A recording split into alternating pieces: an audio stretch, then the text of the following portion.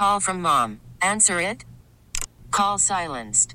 Instacart knows nothing gets between you and the game. That's why they make ordering from your couch easy. Stock up today and get all your groceries for the week delivered in as fast as 30 minutes without missing a minute of the game. You have 47 new voicemails. Download the app to get free delivery on your first 3 orders while supplies last.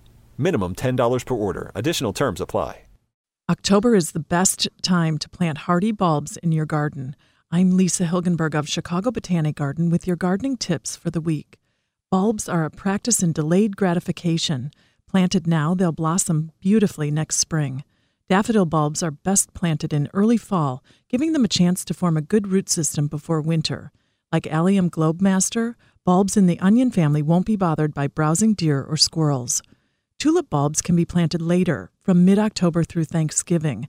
Because they're a delicacy for rodents, plant tulips just as the ground freezes, giving the critters less time to dig them up.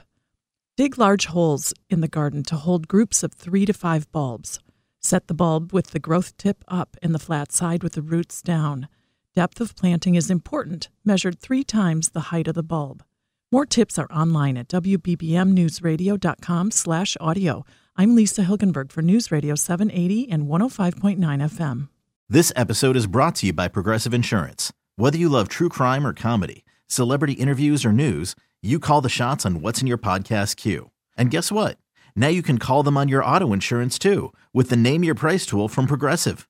It works just the way it sounds. You tell Progressive how much you want to pay for car insurance, and they'll show you coverage options that fit your budget. Get your quote today at Progressive.com to join the over 28 million drivers who trust Progressive. Progressive Casualty Insurance Company and Affiliates. Price and coverage match limited by state law.